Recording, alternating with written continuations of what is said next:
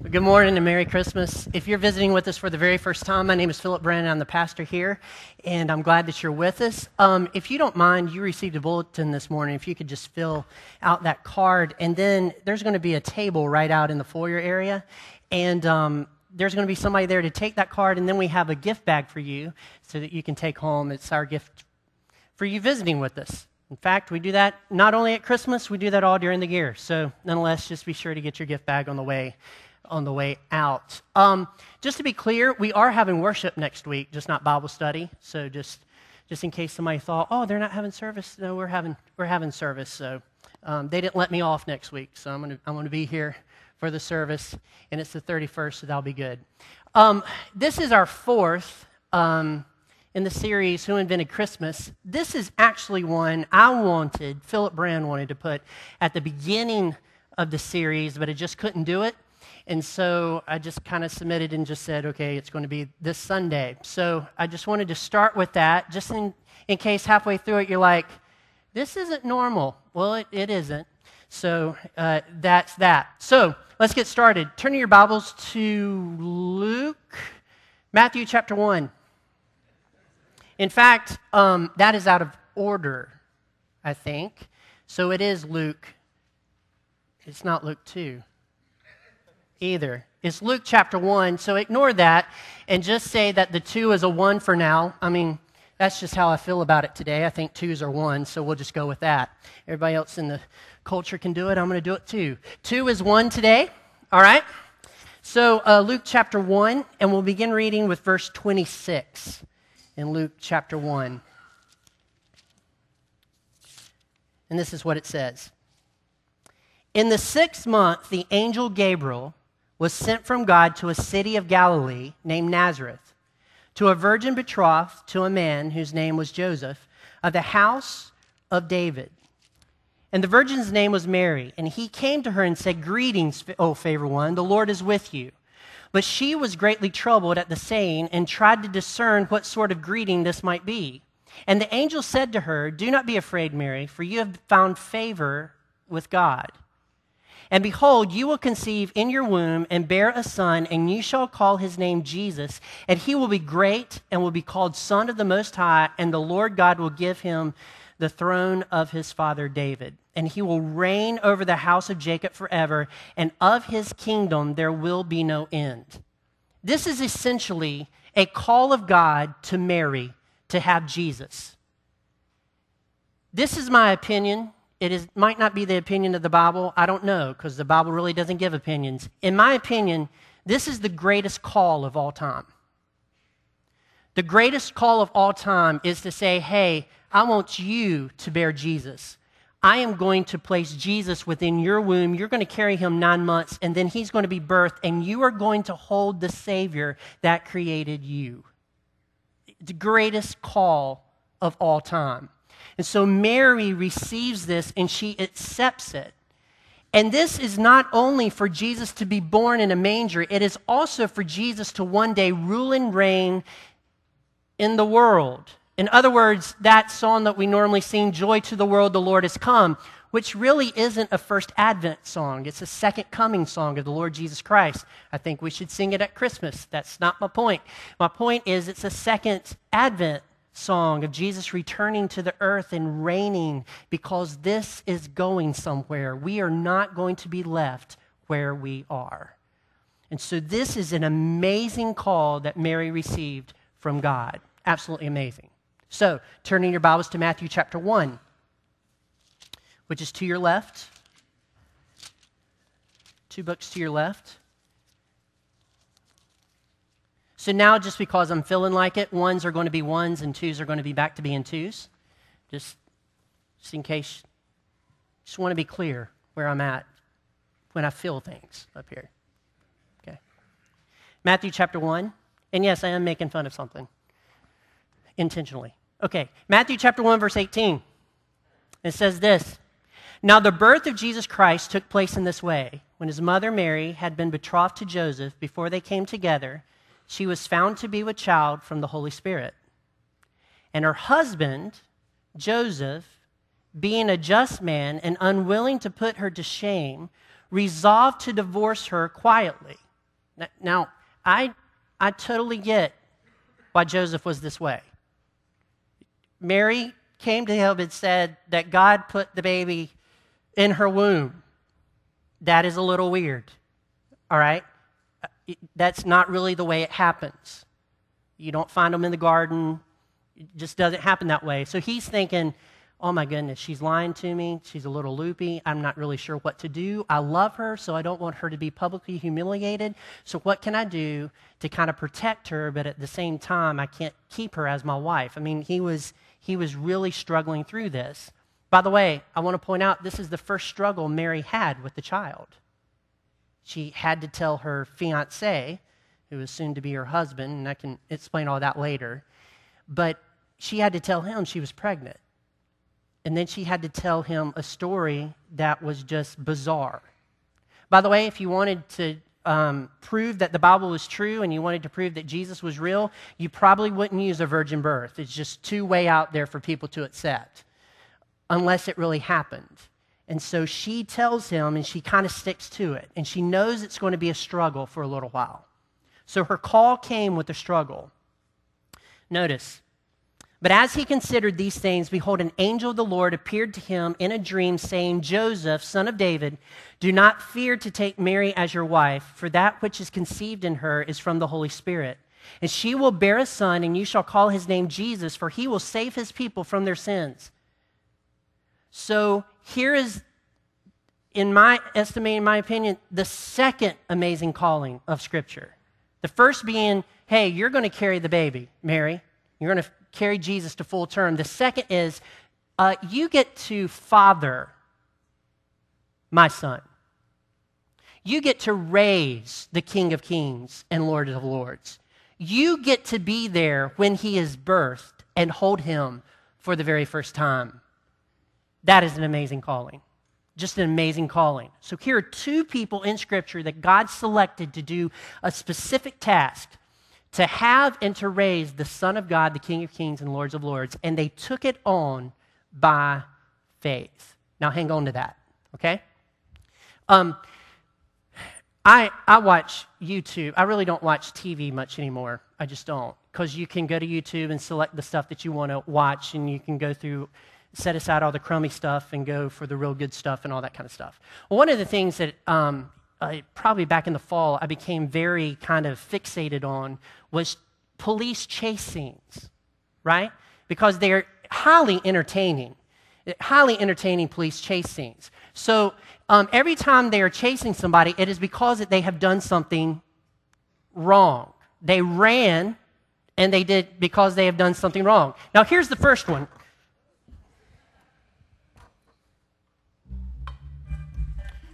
All right, you can turn down the volume a little bit. This is a transfer truck, right? And he is being chased by these police. Now, the police has shot his tire out, and that started the fire. So the wood is now on fire. So what he does is he decides to shake the truck a little bit. Oh, by the way, that's a tire going off on the side. So he starts to shake the truck, and the wood here in a minute will start falling off that video. Wait, there he is. Hold on. So a police officer is going to jump out on the right side of this van right now, race over there, and in one shot actually hit the driver. Incredible marksmanship for that police officer. So in order to create a diversion, here's where he's shaking, he's trying to get rid of the wood, right? And so no kid got injured on the school bus, and then they finally get him, okay? They finally get him, they cuff him, they stuff him, they take him in. Now that is really a longer video than that if you look it up on YouTube. It's actually 20 minutes of sheer entertainment is what that is. And yes, I've sat there and watched it for 20 minutes. Some of you guys, some of you ladies watch The Bachelor. That's much better than The Bachelor to watch for that amount of time, but that's incredible. Here's another one. I need that clock.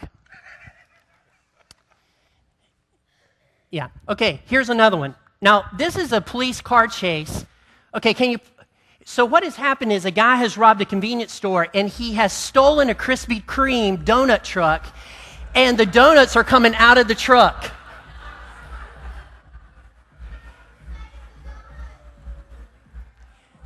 So it's my estimation that there is a set of police officers following the truck and then one that's collecting the donuts is my estimation. That's what I think is happening with this one right here. So he did something wrong, so he ran. Because you run when you do something wrong. I mean, that's kind of ingrained in our mind.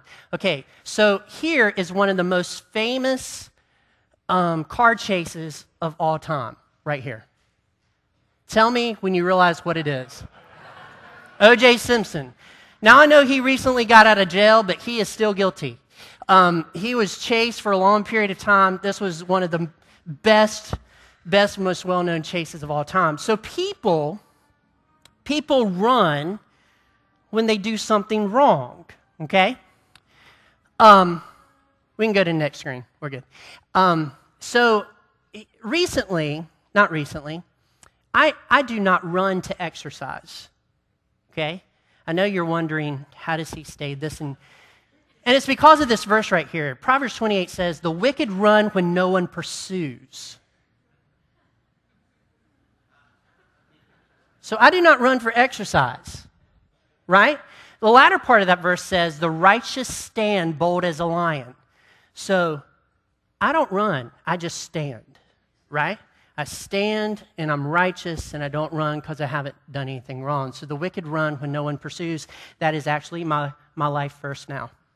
That one right there. Okay, so you run when you've done some wicked, but however, sometimes people run when they are innocent. For instance, this picture that you may recognize. For those of you a little bit younger, that is the Dukes of Hazzard. Jumping, that was every single time. That is amazing. You didn't watch that thing for the plot. You watched it for the jumps and the chases and all that kind of stuff. It was just amazing. But sometimes people run because they are innocent. Because they are innocent. So with that in mind, I want you to turn in your Bible to Matthew chapter 2, verse 13. Now what has happened is Jesus has been born. He's living in a house. Some wise men have come.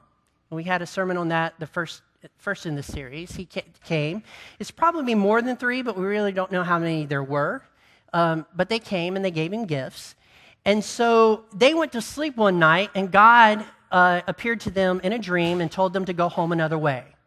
So they left, and they are going home another way. And this is where we pick up with the story in Matthew chapter 2, verse 13. It says this.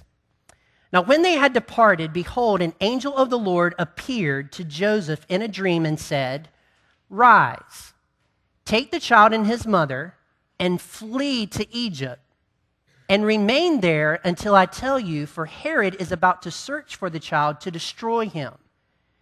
And he rose and took the child and his mother by night and departed to Egypt, and remained there until the death of Herod.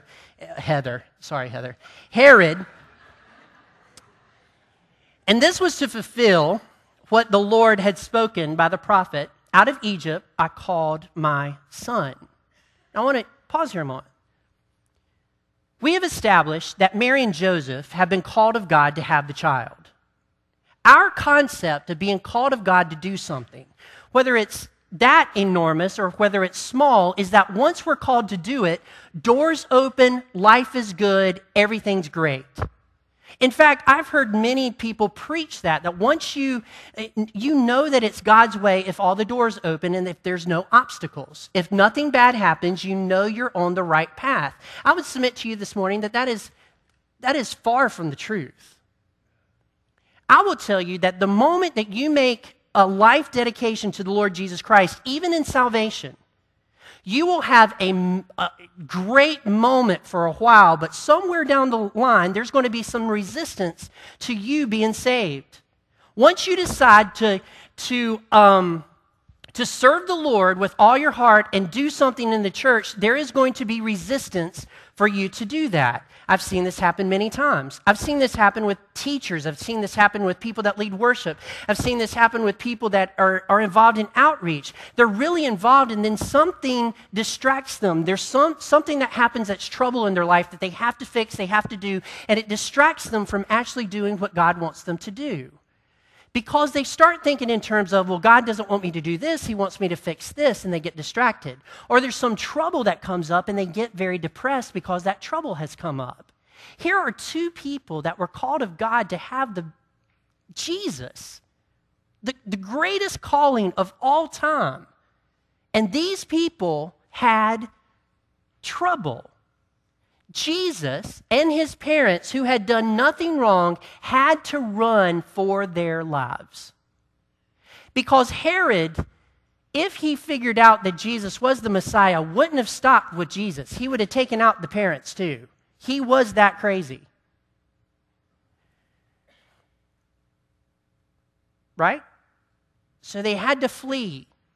So God tells, I want you to picture this, and my next couple of statements have nothing to do with anything political at all. I'm just telling you what happened. Fair enough? So don't think politics, think Bible. They had to leave the country that they were a citizen of, and they had to go all the way to Egypt and live as immigrants for 2 years. For 2 years. They were in a place where their race was not the same race as the Egyptians. And in fact, historically, the Egyptians had made them slaves, had been battling them. They were not always friendly to Jewish people. They had to move to a place that was even a hostile environment that wasn't very kind to them, all right? So they had to live there for a certain amount of time. And then this is what the Bible says. In verse 19, but when Herod died, behold, an angel of the Lord appeared in a dream to Joseph in Egypt, saying, rise and take the child and his mother and go to the land of Israel, for those who sought the child's life are dead. Man, this must have been a moment for them. We can go back home. So they headed toward Bethlehem. Let me tell you why they headed toward Bethlehem. They headed toward Bethlehem because back home, when she was found with child, there was all types of stuff being said about them. Right? Bethlehem was the place where they had Jesus and they could actually live in peace. Nobody knew them really. They could just live there and it was fine. It was just a safe place for their family. So they were excited to go back to Bethlehem, kind of detached from the family and from people that know them, and raise Jesus without all that stuff going on. But this is what happened. Verse 21. And he rose and took the child and his mother and went to the land of Israel. But when he heard that Archelaus was reigning over Judea in place of his father Herod, he was afraid to go there. And being warned in a dream, he withdrew to the district of Galilee, and he went and lived in a city called Nazareth, so that what was spoken by the prophets might be fulfilled, that he would be called a Nazarene. So even on the way back, they got news. I mean, I've got Jesus. Why isn't this easier? Do you know what? I've got the King of Kings and Lord of Lords. Why isn't this easier? I'm in God's will. Why isn't this easier? And the answer to that question is, being in God's will is not a life void of trouble. Second, protecting and preventing. There is a difference, ladies and gentlemen, between God protecting you and God preventing something from happening. I would say that if we were to poll the congregation, it would be a very high percentage of people that would say, we wish that God would prevent the evil in this world. I'm sure that you might have watched something on TV and wondered, why didn't God prevent that evil from happening in the world? There is a difference between God preventing something from happening, in other words, stopping, making sure it doesn't happen, and God protecting. And it seems in Scripture that God really doesn't prevent evil from happening. Very much. There is Sodom and Gomorrah, where he put an end to it. There is the flood, where he put an end to it. But God doesn't necessarily always step in and stop evil from happening in this time period. But what he does protect his children. So what did he do? When Herod decided to kill all the children under the age of 2, he sent an angel to tell Joseph and Mary to move somewhere else where it was safe. He protected the people that were in his will, that were following him. There's a difference between protecting and preventing. So in your life, if you feel like you're in God's will, if you feel like you're doing what God wants you to do, and something bad has occurred, chances are God's not preventing bad things from happening to you. He's protecting you from those things at some level. Next, God always gives you what you need to accomplish His will. Always gives you what you need to accomplish your will. And let me pause a moment by saying, what I think I need is not always what God thinks I need. Fair enough? What I think I need, He doesn't always do that, but He has always given me and you exactly what we need. Now notice, make sure I get the right verses.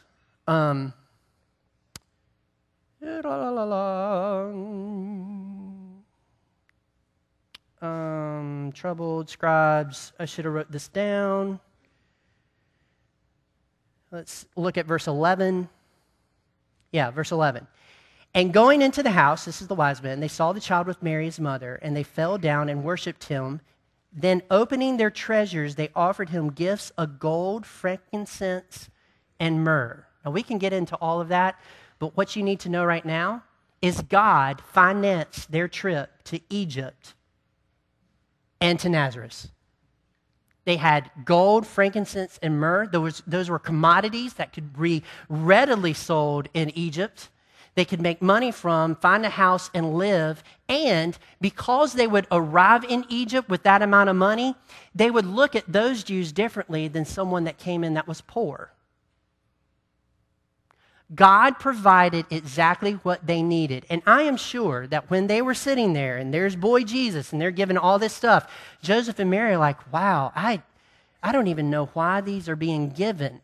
But once they moved to Egypt, it dawned on them, oh, God was providing for us all along. God will always provide for you when you are in His will. Next, your circumstance has not caught God off guard. Whatever trouble you are having has not caught God off guard. How do I know that? First of all, verse 17 says this, Then was fulfilled what was spoken by the prophet Jeremiah. A voice was heard in Ramah, weeping and loud lamentation, Rachel weeping for her children, and she refused to be comforted because they are no more. Drop down to 23.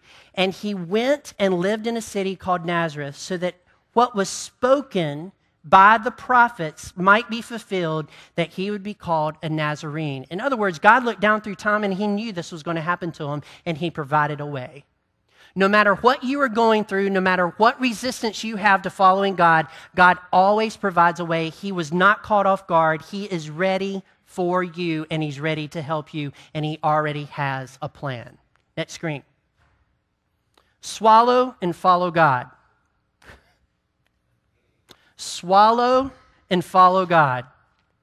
Look, when you're in God's will and something bad happens, sometimes you just have to swallow and follow God. This is rough, but I know I'm doing what God wants me to do, so I'm going to continue to follow Him and see where He wants me to go. Sometimes we're in the middle of something and it's really, really bad, and we just have to pause a moment and swallow and follow God. Joseph was always listening for God to talk to him. They had a great relationship with God. God kept talking to them, and they kept talking to him. And they were able, as a result of that relationship with their Heavenly Father, able to stand their ground in tough times. Here's a couple of things I wrote down. They never wavered in following God, even though they were fleeing for their lives. They never wavered. They never wavered in following God, though they experienced fear. Some of us experience fear and we stop. Some of us experience fear and we decide to try to do something about that fear. No, they never wavered. They continued to be faithful to God even when things were tough. 3, they never wavered in following God, though they had to change their surroundings for a time. Though they had to uproot everything that they knew and change their surroundings, they never wavered in their call that God placed on their life. They never wavered in following God, though they were prevented from living where they wanted to live. Though they were prevented from living where they wanted to live. Look, I am sure that there are people in this room that wanted certain jobs that they prayed for that God did not give you that job. I'm sure that there are people in this room that wanted to live in certain locations and they were not able to live there because God didn't provide that for you. He sent you somewhere else.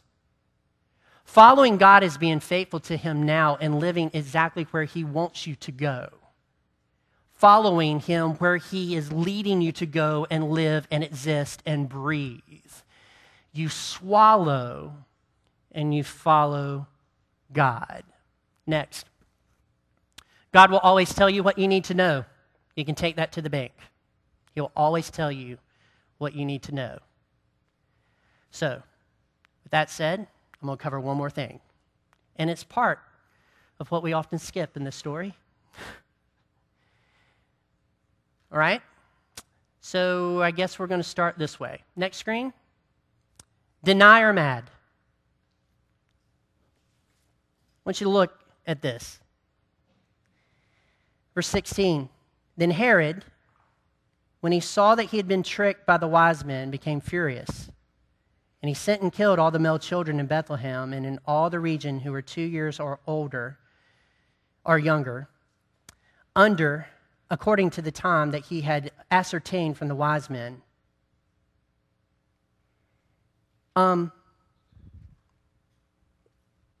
This verse stops me in my tracks every time I read it. The horror of this happening in a town even 2,000 years ago is just astounding. So the first thing that comes to your mind is this: why didn't God just stop this? Why didn't He prevent it? In fact, there are people on the deny side that would say, we do not believe that there's a God because of all the evil in the world. There's so much evil and so much stuff going on in the world that, why doesn't He prevent it? If He was really a loving God, He would prevent this stuff. So I don't believe in the existence of God because there is evil in the world. Well, if you go that route, you are now living in a world where evil exists without a God. And if you live in a world where evil exists without a God, there is no hope for humanity. I have taken history in school. There are countless wars and corruption and evil and nasty stuff going on in human history. And so you are now without hope. There is no hope for this world. There is not going to be a political leader that comes on the scene that solves this. We have tried that for years. There is no hope for you. There is no hope for me. So we do this thing where I don't think God exists because there's violence and war and humanity hasn't changed, and so there must not be a God. When all the while, why would God allow this is not the appropriate question. Why God would allow stuff like this to happen is not the question. It's the wrong question. And here's why. It is humanity that is allowing this stuff to happen. It is us. It's humans. Come on. It is the human that decides to do wrong. This fits in with Scripture. There is none righteous, no, not one. The world is evil. Ever since the fall, they have been blinded by the lies of Satan. And the only light is a baby that was born in a manger that grew up later to save these people from their sins, to take them out of that. It is people that are evil. In fact, I would submit to you this morning that it is God Himself who should deny our existence. He should look at us and our evil and say, I'm done. They are gone. They will exist no longer. And to be honest with you, that would be an easier decision than what He did. Come on. It would be easier for Him to look at you and me and say, they are sinful, they are wrong, they will not follow me and just get rid of the human race and start all over. Listen, this is the way I do my checkbook sometimes.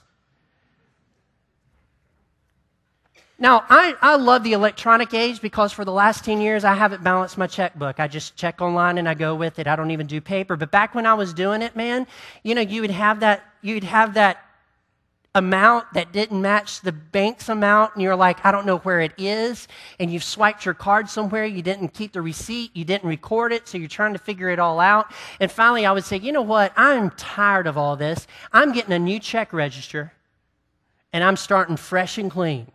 Right? And so you put the fresh number at the very top, and you threw out the other, and you went on with life, right? Because it's much easier to get rid of all that stuff.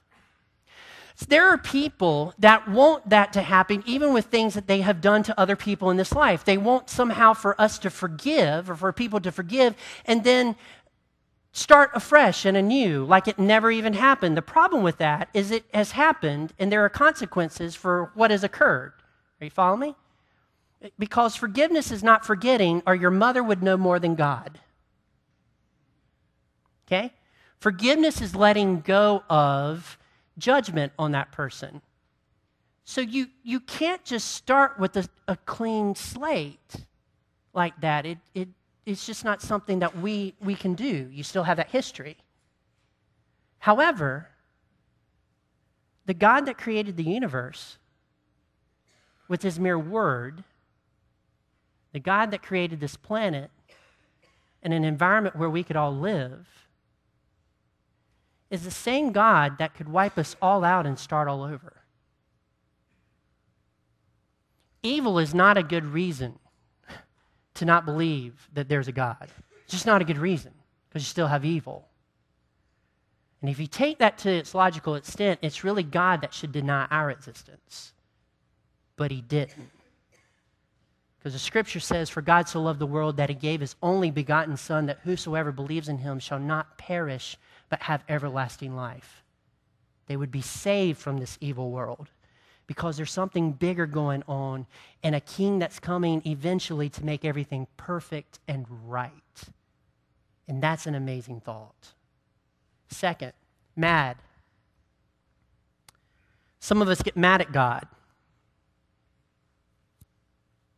Some of us get mad at God because we are trying to do God's will, and all of a sudden it's just very, very difficult for us to do it. It's very difficult for us to pray. It's very difficult for us to come to church. This is happening at my house. This is falling apart at my house. This is not doing well at my house. Yeah. Listen, I get it. Currently, I have 2 projects at my house. One was an accident. I have to put in a new wall in my house. And the other is a fence has fallen and it can't get up. So I've been trying to work through that. I've been working I can actually work a chainsaw pretty well. That means next week I'll probably have cut something off. But I can work a chainsaw pretty well, and I can burn stuff. But then you sit back and you look at this stuff and you're like, I really want to be doing something else. I don't want to be doing these projects. Stuff happens. And then my daughter was sick this week with the flu on her birthday, her 18th birthday. So that, I don't know really how she felt about it, because I didn't ask her, because I don't care. But I'm just kidding. That's just a joke. That's just a joke. I do care. But for me, it was kind of sad to know that she had the flu this week. And you're thinking, well, we're dedicated to the church. I'm dedicated to be a pastor. I try to help people as much as possible, right? I mean, there's all kinds of reasons I could get mad at God for this. But there's really no reason to get mad at God at all. Because God has never promised me that I would have a bed of roses when I follow him. And sometimes, and all the time, when you decide to actually live for Jesus and you lean into that and you follow him, there is a resistance that comes your way that tries to stop you from doing it.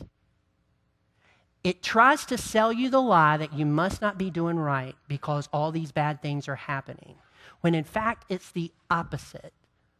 The reason you have resistance and the reason bad things are happening is because you are following Jesus, and the other side doesn't want you to do that because it knows that road is better for you than the road it offers. Are you tracking? Mary and Joseph would have never done this, but I'm going to use them in a kind of alternate universe situation that doesn't exist. Fair enough? Everybody got me? The moment that they had news that Herod was going to come to Bethlehem, they could have abandoned Jesus and left themselves. They could have left him in Egypt. They could have left him on the side of the road.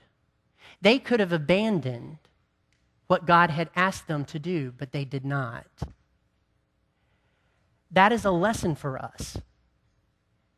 If God has called you to do something, if God has called you to witness to your family members this Christmas, if God has called you to witness to your neighbor, if God has called you to be a part of the children's program here, if God has called you to be a part of the youth program, if God has called you to be part of the worship or get involved in service and outreach and stuff like that, and you are constantly being prevented from doing that, it is time to take a stand and go for it anyway.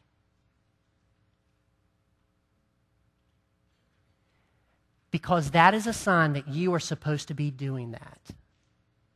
So when you're at home and you don't feel like coming to church, you need to come to church. When you're at home and you don't feel like doing the right thing, you need to do the right thing. When you're in a situation where you don't feel like now is the time for you to witness to that person or share Christ, that is the very time that you are supposed to do it. Resistance comes with being in God's will. Deny or mad, it just doesn't work. You just have to accept that God is with you and he's going to help you. So, that said, the old hymn goes, "Joy to the world, the Lord is come. Let earth receive her King." I cannot wait for that day. What gets me through the week is the fact that I'm just visiting this arena. I am just visiting. And eventually, I want to be somewhere else where I have a new checkbook register. Right? I want to be somewhere else where it's just totally perfect and everything's great and there's no evil. And this is just for a time. So what gets me through the week is that thought. I'm just temporary here, and this is just all passing away. I cannot wait to when we sing, "Joy to the world, the Lord has come." So I am thankful for a silent night a long time ago when Mary had baby Jesus and held him for the first time. And then Joseph held him for the first time. And then the shepherds arrived in that manger and worshiped him for the very first time. I'm amazed by that night, by that silent night, where God, instead of wiping us clean and denying our existence, said that we were worth it to him and his love and his grace to allow us to continue to live so that we might regain our relationship with him and live with him for eternity. That is an amazing thing to hold on to this Christmas, regardless if you're going through a good time or bad time, a mediocre time or whatever. That is something you can hold on to, because that, ladies and gentlemen, is the hope of the world. Let's pray.